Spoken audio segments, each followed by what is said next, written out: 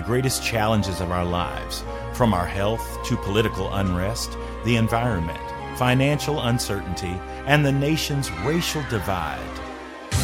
Welcome to Bill Myers Inspires. My idea for this show was to invite guests and get the conversation started, to take a deep dive into the issues that impact our world with an eye to exploring solutions. And we encourage our listeners to look within themselves to take decisive action to make a positive difference.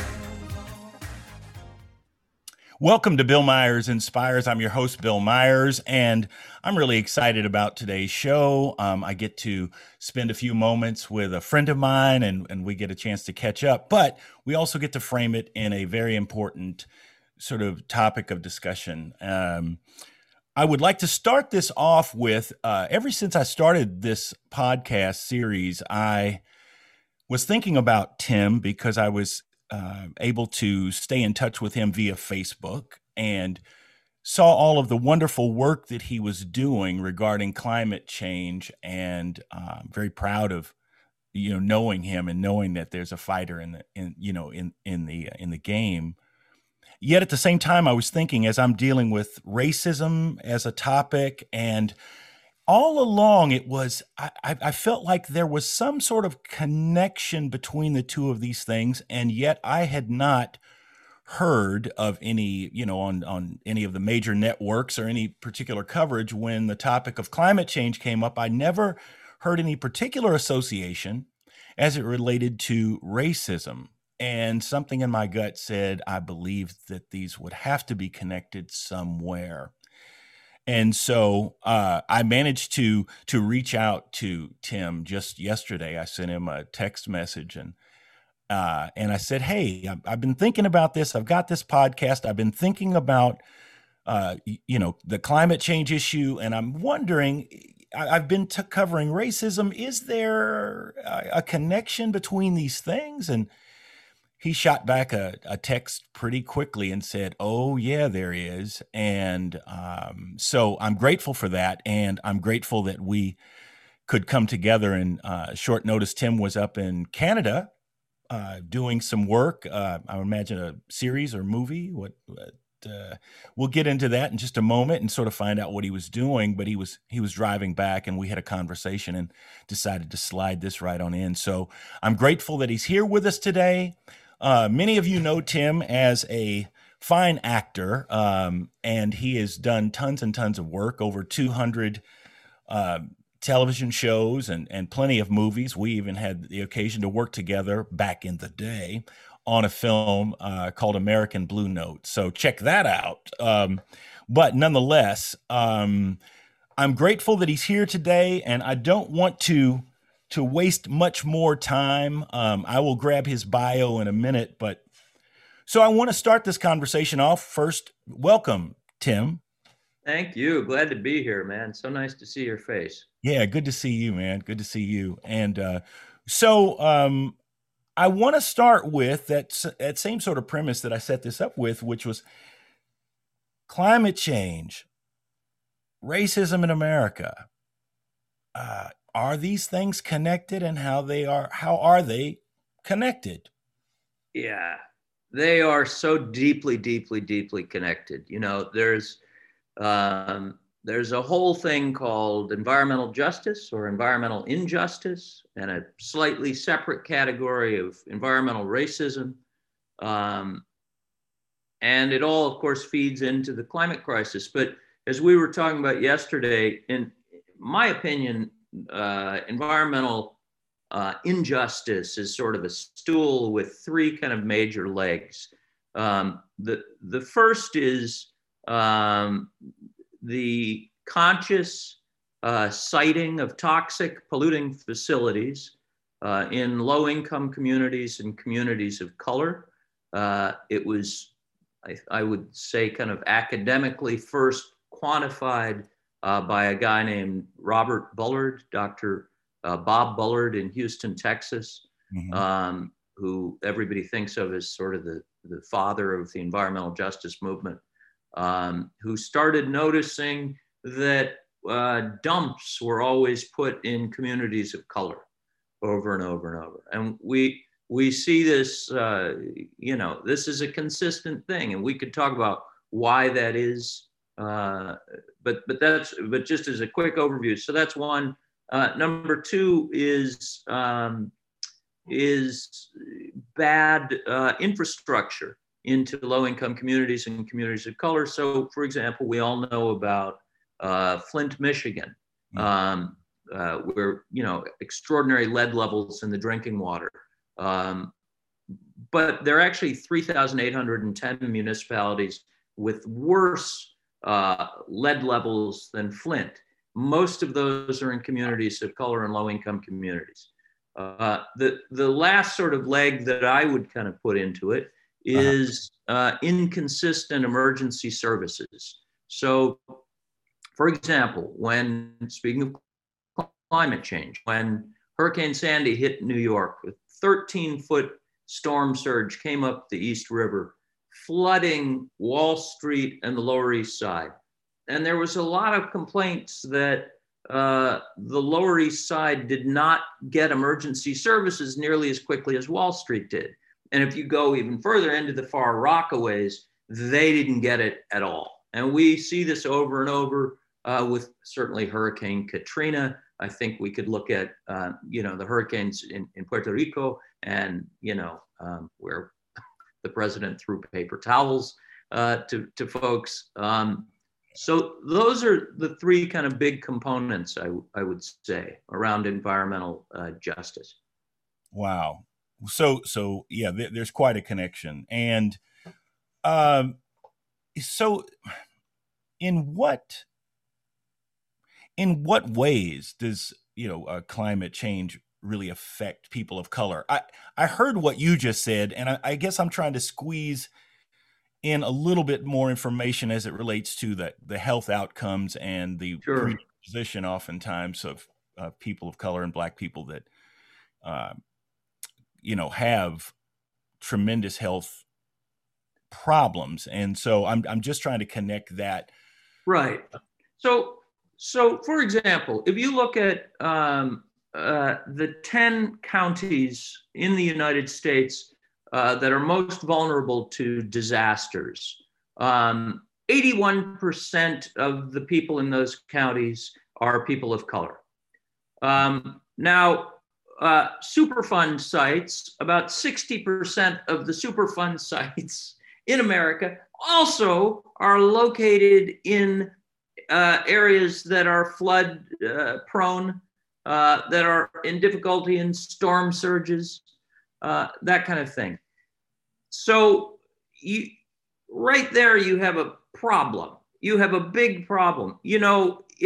If you're a corporation and you're going to build a toxic polluting facility, you frequently may go to a low-income community, and by proxy, we can extend that because of economic disparity in the United States to communities of color.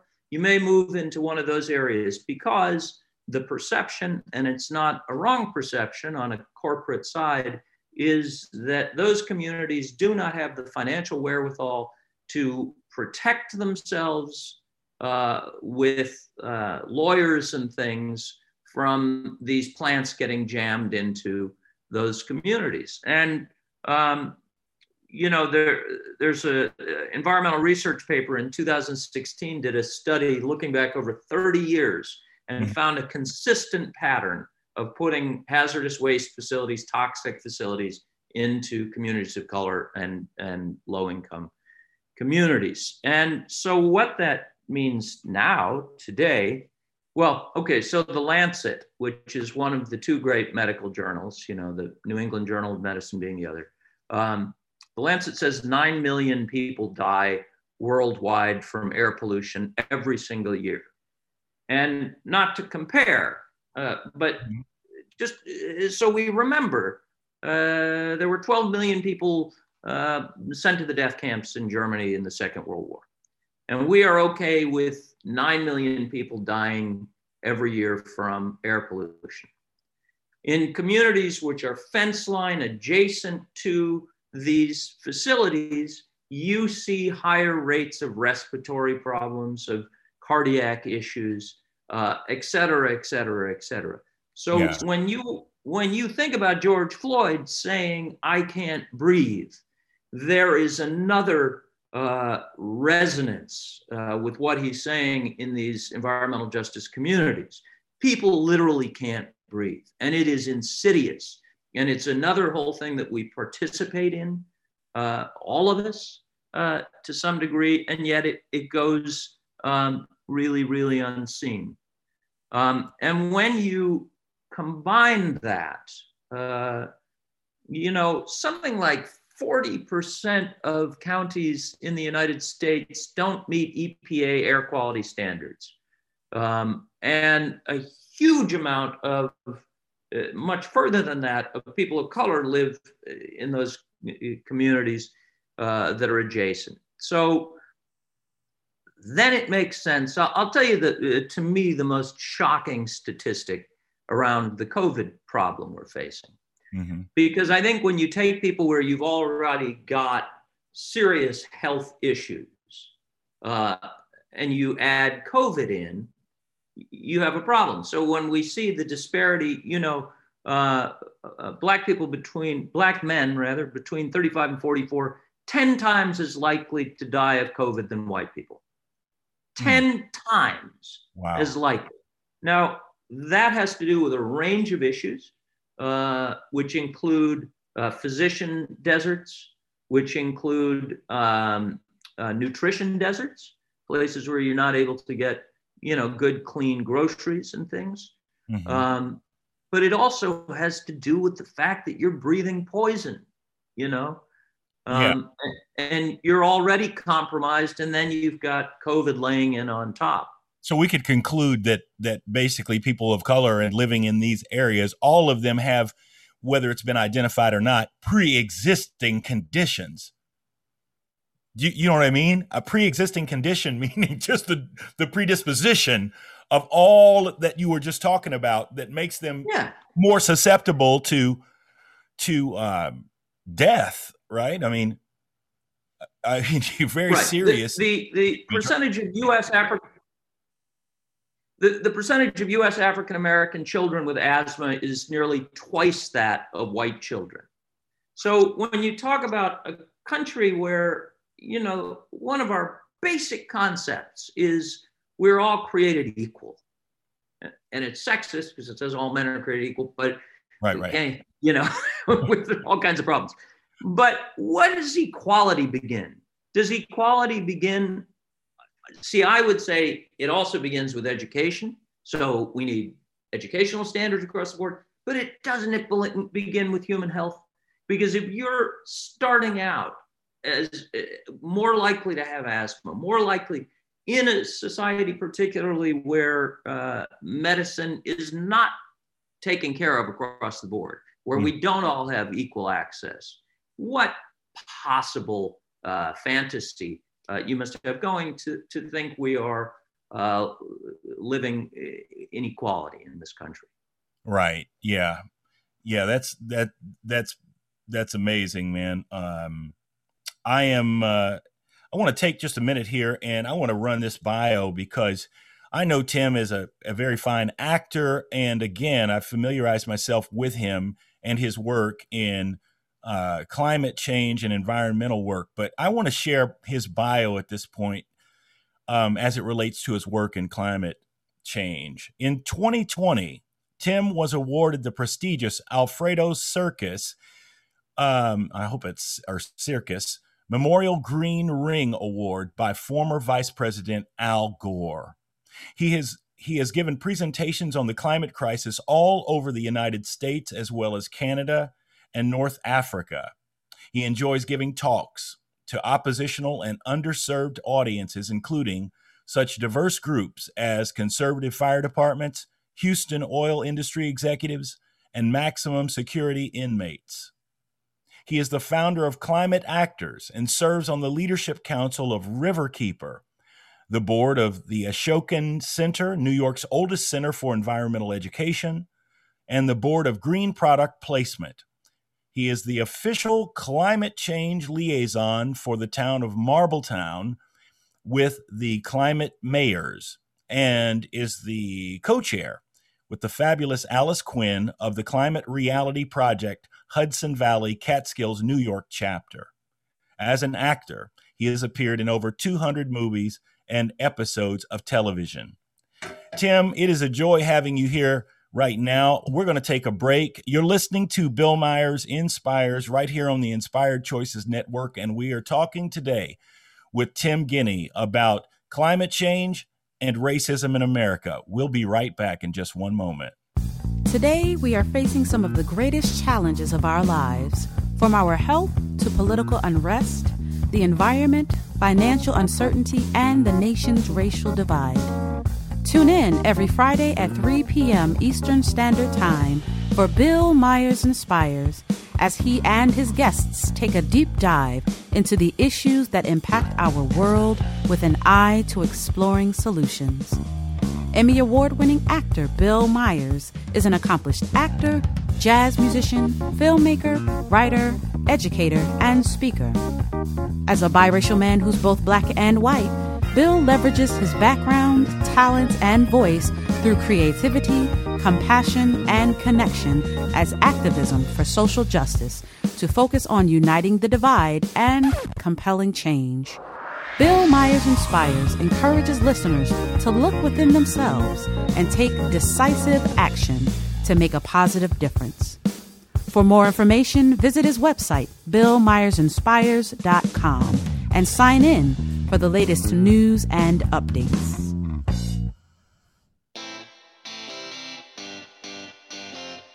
Are you a subject matter expert? Are you here to share your expertise with an audience waiting to hear from you in only the way you can deliver? Are you ready to have your voice amplified across the airwaves? Inspired Choices Network has a global radio platform streaming to millions of people across the world. Professionally produced and supported by an accomplished team every step of the way, you can broadcast from anywhere in the world, knowing your voice matters, and we ensure it is delivered with ease and efficiency. Eager to hear your message, the world awaits. Contact us today to become an Inspired Choices Network radio host.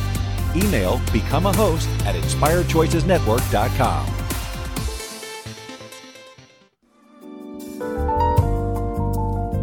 You're listening to Bill Myers Inspires here on the Inspired Choices Network. We're here every Friday at 3 p.m. Eastern Standard Time. Thank you for joining us. And now, let's get back to the conversation. We're back, and we're having a conversation today about climate change and racism in America with my guest, Mr. Tim Guinee. Tim, I want to back up just a second and try to do a little primary education. And the only reason I say that is because I don't believe that many people in the Black community and many of the other people of color in many of these communities, I don't know, because they don't seem to be present oftentimes or in the conversation as far as climate change in America. There seems to be perhaps an exclusion, because climate change is for white people, right? I mean, upper middle class white people. I mean, that's what that's about. So what I want to do is I want to ask you to address sort of definition so we can get a framework, because we throw around language and we have to make the assumption that someone else is getting this, but I want to make sure that we're getting it. So climate change, global warming, environmentalism. And so if you could take each one of those and just sort of frame those out and then frame out how they are interconnected. Yeah. So, and then we have to get back to climate change is a thing for upper middle class white people. Okay. That's like you put some dynamite in the room and then said, please enjoy the cheese.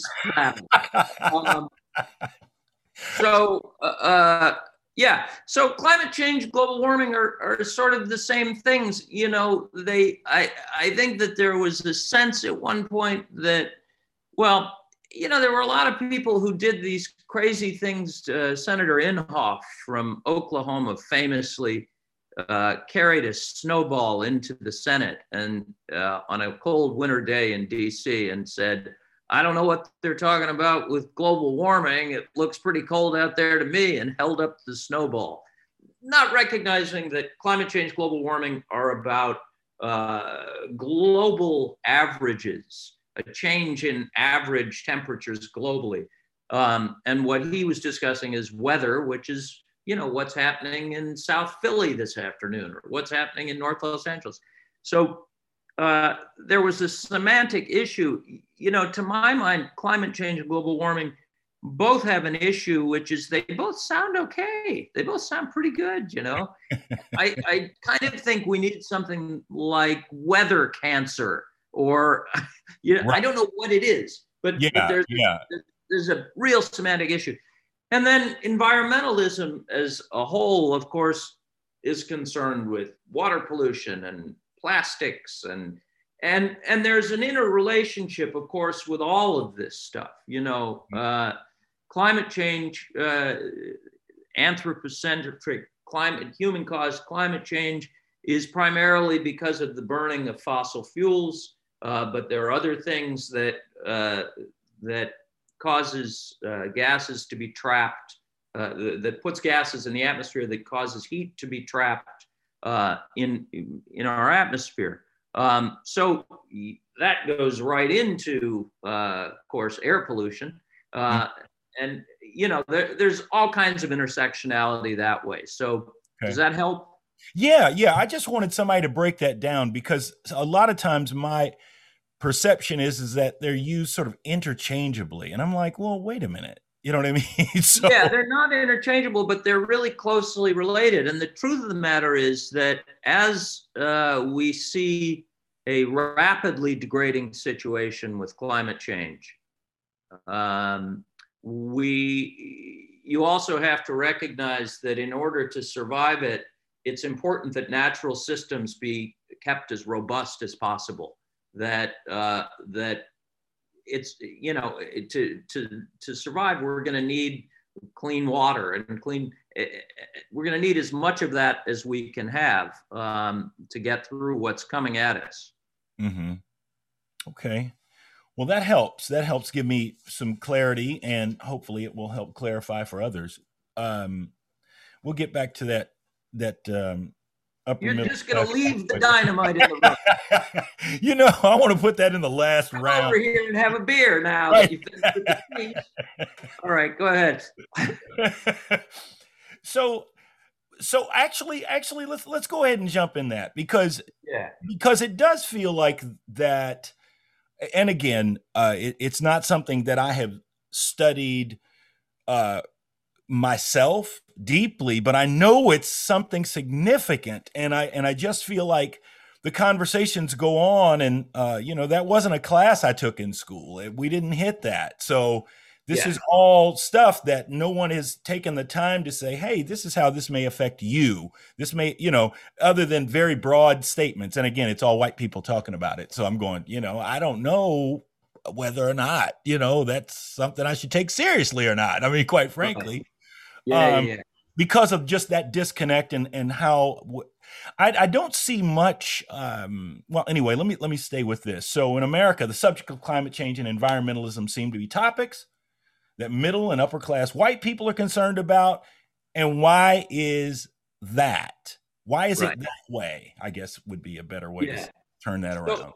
So there's a couple of things. It's really interesting. And actually, the National Academy of Sciences did a study that said exactly what you've just said. The perception of environmentalism is that it is a concern not just of white people, but of higher income white people. And that perception is equally held by white people and by people of color. There was also a 2015 study out of the University of Illinois that showed conclusively that's not true. That in fact, people of color, particularly Latino people and Black folks, care more than white people do. There are significant studies that show, particularly around the climate crisis, that's true.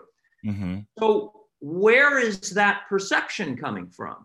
Part of it has to do with the fact that white people tend to give money to big national environmental organizations, the Sierra Club, NRDC, National Wildlife Federation.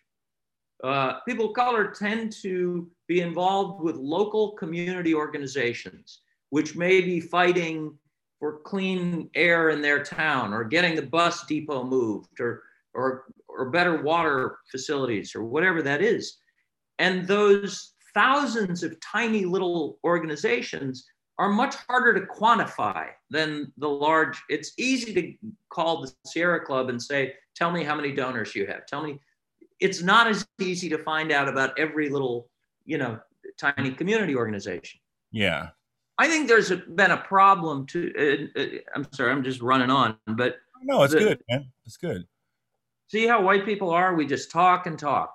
Terrible thing. It seems I've gotten used to it, so I'll just sit here till you're done. I'm sorry, but I will mention too a couple problems with environmental groups. One, that there is if you are living in a community that is degraded through pollution, through toxic facilities around you, you don't have clean water, and you hear a white person saying they're giving money to protect the Norwegian spotted elk monkey, that can be pretty distressing. Right. Because what that person is saying is, I care more about the Antarctic wombat than I do about you living in the ghetto, right? Yeah. So that's hard, and that is also my wife just tried to come in. That is also true. The other thing I would say is that national environmental organizations tend to have white people running them, and tend to have white men running them. And that has gotten better. I'll say the Climate Reality Project, which I'm part of, I'm very proud of the fact that there are folks who've been involved on the board of that and helping run that organization, and diversity has been a thing. And there are other national organizations that it seemed to take George Floyd to realize they needed to start diversifying. And then they rushed to diversify. And that's a good thing. As tragic as their realization is, and as late as that may be. But that has been a historic problem with the national environmental groups. Mm. And also, wait a minute, because I'm white, so I am just going to keep talking and talking. Oh my God. I feel all stereotypes. I also want to say just that the fact is there are extraordinary voices, people of color voices going on. And if you're not hearing them, you're just not listening to the right places. And part of it is those voices need more amplification to get out there. But oh my God, the people who are talking right now, if you're not hearing it, you're just missing it. Yeah. And I mean, that was one of the other sort of observations. It was like, it's like, what's the deal with the casting here? You know what I mean? Right. It's like, I mean, is there any black people in the house? So the fact that there are some, black folks that are out there and, that are speaking, that's a good thing. And maybe you can sort of steer this audience here when we get back from this break coming up, and just sort of, because that's one of the questions, and I want you to think about that during the break, which is to the audience. What are the suggestions, and how can Black people engage on these topics in their local communities or what have you? Because again, it's just outside of my field of vision, but I would imagine, again, since we, everything we see and hear, it's, a bunch of white guys talking over everybody else. But you know what I mean? So I don't think that it's it doesn't get the FaceTime. It doesn't get the FaceTime. So therefore, it appears that it's not present. So you know that it is present, and so maybe you can assist in steering folks in the right direction so that they can connect those dots. I think that's pretty important. So, okay, we're going to take another break. We are here with my brother, Tim Guinea, and we're talking about climate change and racism in America. And we will be right back in just a minute. Today, we are facing some of the greatest challenges of our lives, from our health to political unrest, the environment, financial uncertainty, and the nation's racial divide. Tune in every Friday at 3 p.m. Eastern Standard Time for Bill Myers Inspires, as he and his guests take a deep dive into the issues that impact our world with an eye to exploring solutions. Emmy Award-winning actor Bill Myers is an accomplished actor, jazz musician, filmmaker, writer, educator, and speaker. As a biracial man who's both black and white, Bill leverages his background, talents, and voice through creativity, compassion, and connection as activism for social justice to focus on uniting the divide and compelling change. Bill Myers Inspires encourages listeners to look within themselves and take decisive action to make a positive difference. For more information, visit his website, BillMyersInspires.com, and sign in for the latest news and updates.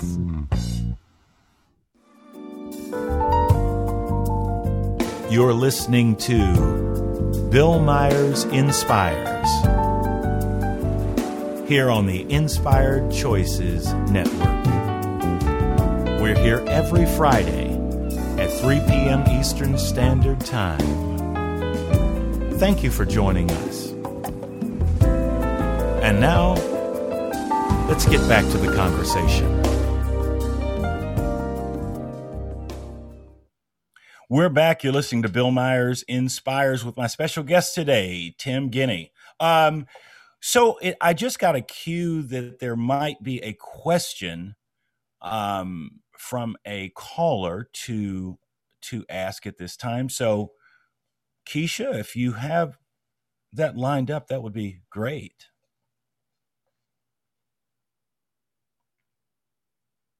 Oh, okay. Well, let me know what that is and when that happens, and we will just continue on. But I am open to that. I think that would be great.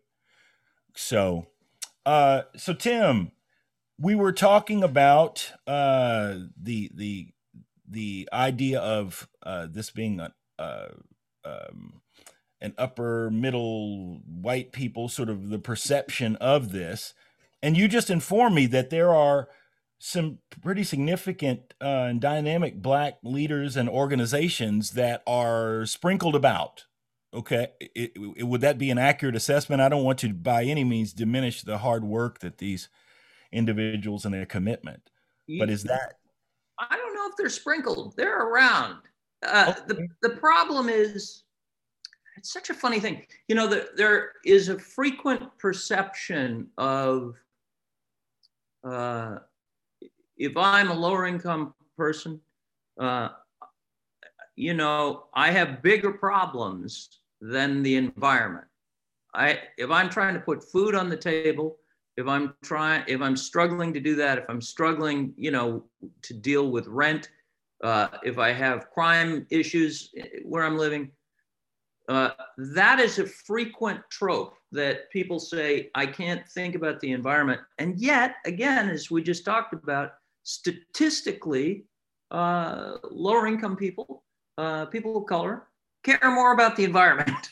So that's just not true. And there are these voices. You know, the very first person to talk about global warming was a woman named Eunice Foote in the 1850s. And if you look, her name is starting to bubble to the surface now, but it has all been European white men. Mm-hmm. And she's an Anglo woman, but they weren't giving this woman any credit. So there are unbelievable voices. Dr. Robert Bullard, I mentioned, Catherine Coleman Flowers, I just grabbed books out of my thing. Catherine Coleman Flowers is on Biden's climate change transition team. She has a new book called Waste, One Woman's Fight Against America's Dirty Secret. She's a lion in this. There's a woman named Ayanna Elizabeth Johnson, who's a great environmental scientist up here. The Hip Hop Caucus, Think 100 radio program they run, which is Reverend Yearwood and Mustafa Santiago Ali, who's another phenomenal voice. Anyhow, it goes on and on and on and on and on.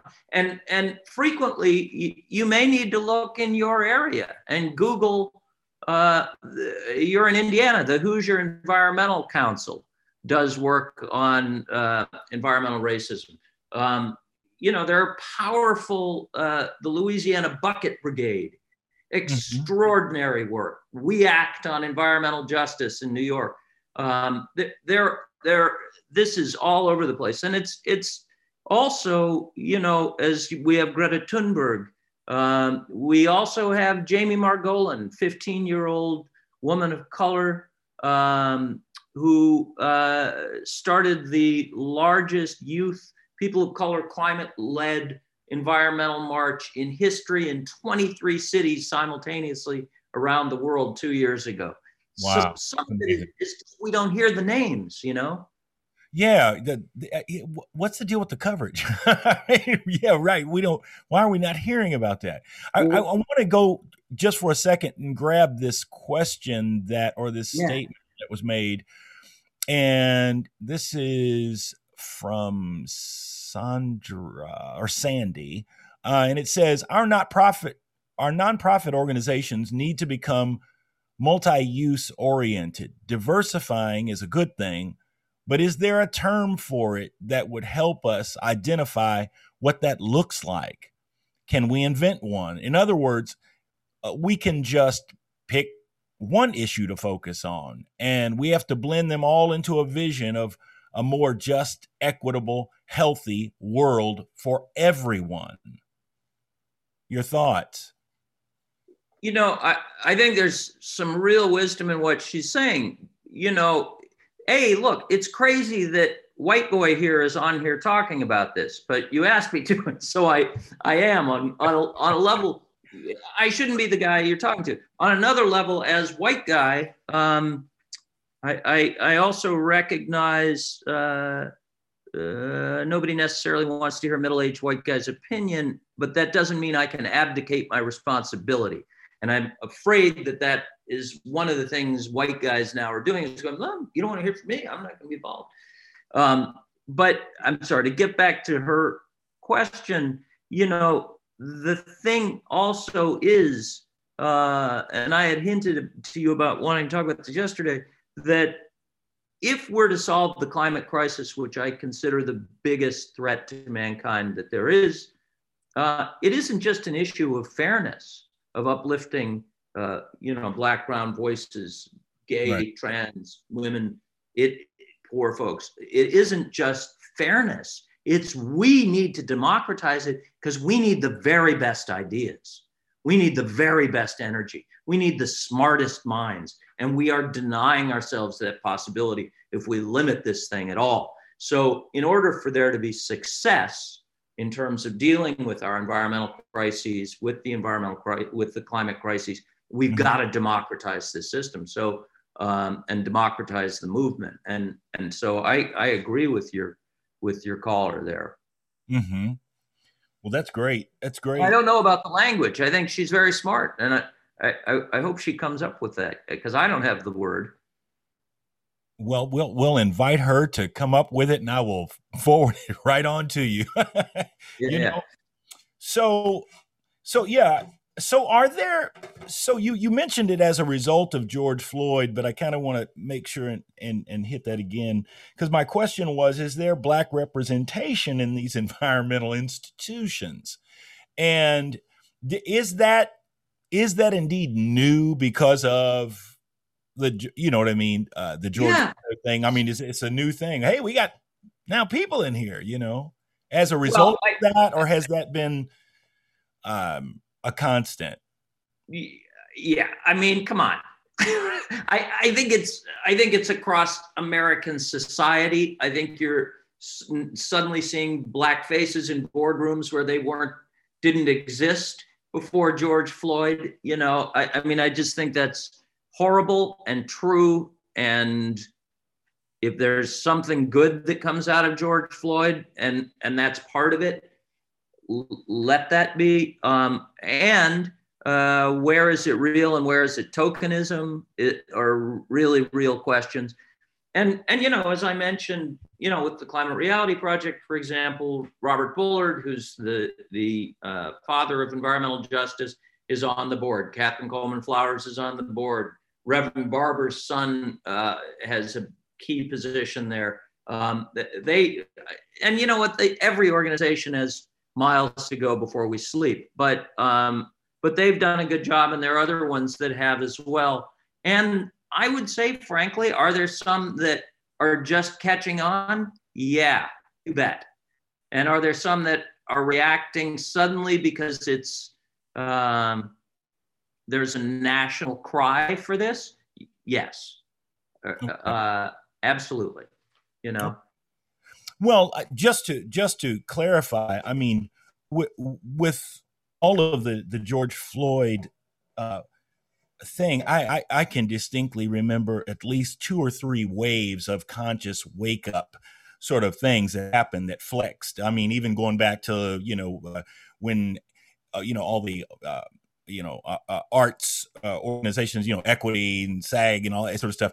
In the late 80s, it was like, okay, we need to do, and it was all diversified casting. So, I mean, we've had waves of this awareness, and sometimes it lasts, or it didn't mean I was going to put you in the producer capacity. So, you know what I mean? So we, you know what I'm saying? So there have been more waves of that. And so maybe the most significant that we can point at, and certainly the most recent, is the George Floyd. But again, if we're not careful, these things wind up having like a very short shelf life, and it starts to recede back to what its original intention was, which was never to have, you know, people of color included, and women as well, into that mix. And I think there's clear evidence that, you know, the fundamental of the country, I mean, you know, who are the guys on top? And you look at the, you know, whether it be the Constitution or whatever, it's sort of playing itself out exactly the way it was originally planned. I mean, you know, when you look at the wealth gap and all that sort of stuff.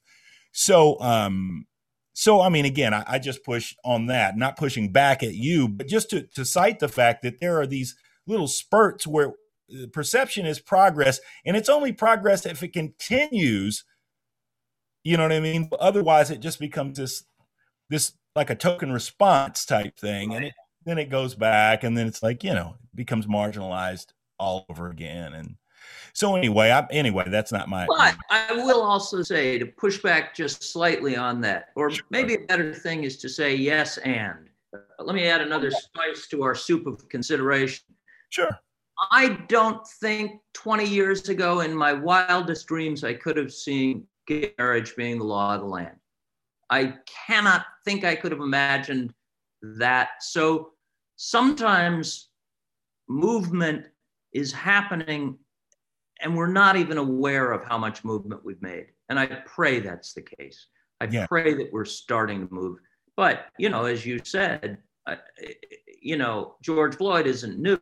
It's just that people have cell phones with cameras on them. That's new. Absolutely. There's a lot of George Floyds. I mean, actually, a schoolmate of mine, kindergarten, you know, first grade. I mean, he was my buddy and all that sort of thing. I mean, freshman year of high school, we had disconnected during junior high. Freshman year of high school, I see him in orientation. I'm glad to reconnect with him because he was living with like a grandmother or something, and someone passed away, and so he relocated. But you know, I saw him one day, and it's like, hey, let's get together, let's talk. And the next day, I knew that he was upset because of where he was living. You know, with like a cousin or something like that. But anyway, the next day, big story drops in the newspaper, front page news, all this, young black teenager shot and killed, unarmed, a liquor store robbery attempt, and it was my buddy. So, I mean, that's 1980. So my familiarity with a George Floyd story, that was the first time I served as a pallbearer. Yeah. You know what I mean? So that's like something that I'm very much aware of. And that's just my own personal testimony, and certainly not at all to suggest that others haven't experienced that kind of wicked activity. An unarmed Black teenager running away and shot like a deer, you know? And so those types of things have gone on, and you know, on, and there are these waves. It just kind of comes. I remember in 2000 when I was at film school, New York Film Academy, out at Universal Studios in LA, and we had another rash of teenage, you know, unarmed, shot and killed. One was like Cincinnati. Well, that was my final film, was wrapped around this subject that now is 20 years old. And I knew almost 20 years before that was my actual personal encounter with the other story. So, I would hope that we're moving towards some real progress on some of those issues. And again, I don't want to deviate from our topic of the day, but all of these things. But it's the same topic. I mean, the truth of the matter, when you're looking at environmental racism, you are looking at the belief that there are neighborhoods that are disposable, that there are human beings who are, you know, they use the phrase sacrifice zone. Environmental injustice is called slow violence. It's not as fast as a bullet. It's just, it does exactly the same thing. You are saying a group of people, a particular area, does not have the same value, you know, and that's it. So we're talking about the same thing. Yeah, you know? Yeah, we definitely are. So we're going to take a quick break. You're listening to Bill Myers Inspires with my guest, Tim Guinea, and we'll be right back in just a minute. Today, we are facing some of the greatest challenges of our lives, from our health to political unrest, the environment, financial uncertainty, and the nation's racial divide. Tune in every Friday at 3 p.m. Eastern Standard Time for Bill Myers Inspires, as he and his guests take a deep dive into the issues that impact our world with an eye to exploring solutions. Emmy Award-winning actor Bill Myers is an accomplished actor, jazz musician, filmmaker, writer, educator, and speaker. As a biracial man who's both black and white, Bill leverages his background, talent, and voice through creativity, compassion, and connection as activism for social justice to focus on uniting the divide and compelling change. Bill Myers Inspires encourages listeners to look within themselves and take decisive action to make a positive difference. For more information, visit his website, BillMyersInspires.com, and sign in for the latest news and updates.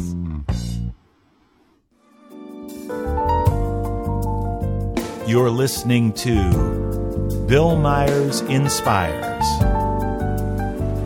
here on the Inspired Choices Network. We're here every Friday at 3 p.m. Eastern Standard Time.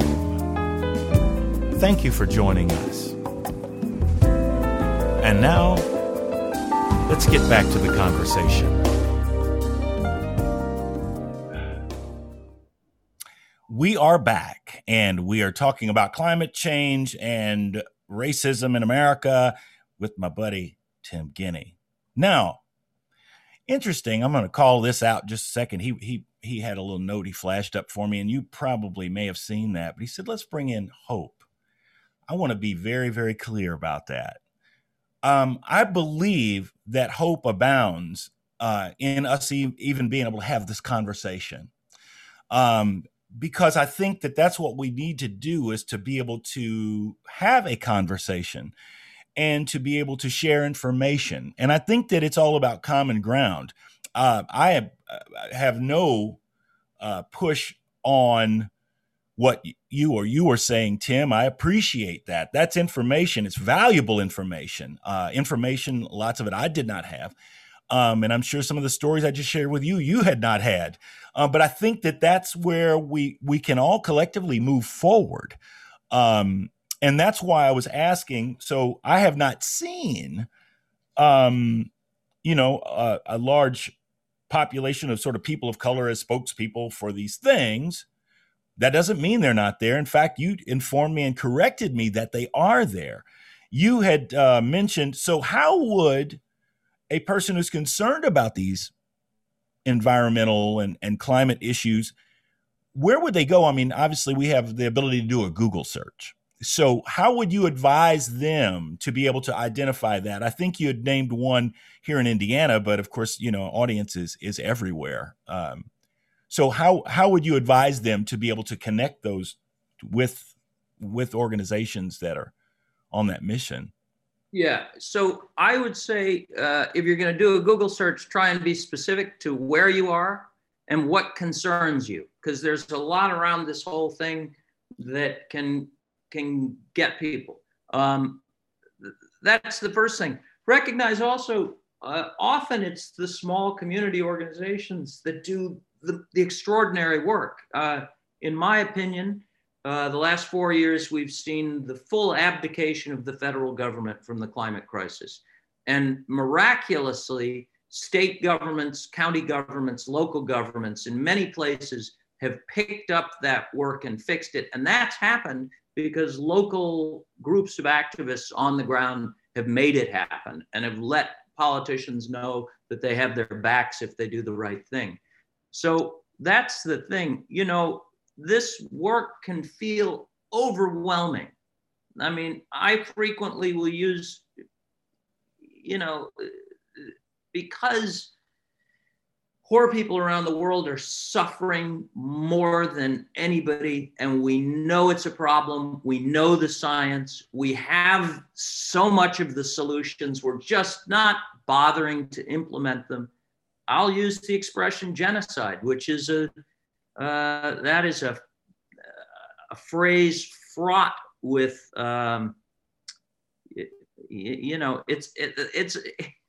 it's a big word to use. Sure. But on the other hand,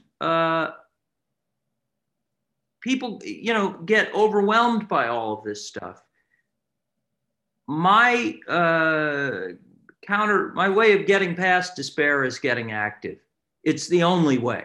Yeah. Because otherwise, you're just taking this stuff in. Otherwise, you're just letting it happen. And this may not be the issue that connects you. That's cool, whatever it is. But get active in some place in your life. Unless you're of service, you're, in my opinion, you're missing the point of being on this fabulous rock in the middle of space. Yeah, you just hit the nail on the head. There's a fabulous Negro spiritual.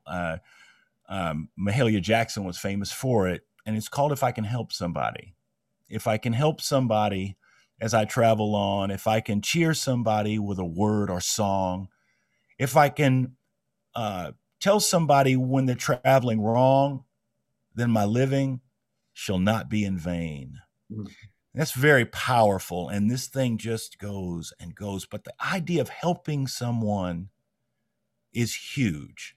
It is so huge. It is the most gratifying thing in my life is when I feel like I'm of service to someone else. It's far more than me taking a bow for myself. My heart smiles, man, and I feel terrific. And I want to thank you for being here with us today. That this little time just moves right on, doesn't it? So I just want you to know I reached out to Ralph, Carl, Jonathan, Gilbert, Trini. I reached out to the whole crew. So hopefully they're listening and we can say hello together. You've been listening to Bill Myers. This is my guest, Tim Guinea. We'll be back here next week. And please take care of yourself and be of service to someone else. Thank you for tuning in. Thank you, Bill. Thank you for spending your afternoon right here with us at Bill Myers Inspires. Remember, we're here every Friday at 3 p.m. Eastern Standard Time on the Inspired Choices Network. Remember to take time this week to take a breath and look within yourself and figure out how you can make a positive difference in this world. Spread the word, and we'll see you here next Friday. Have a wonderful week.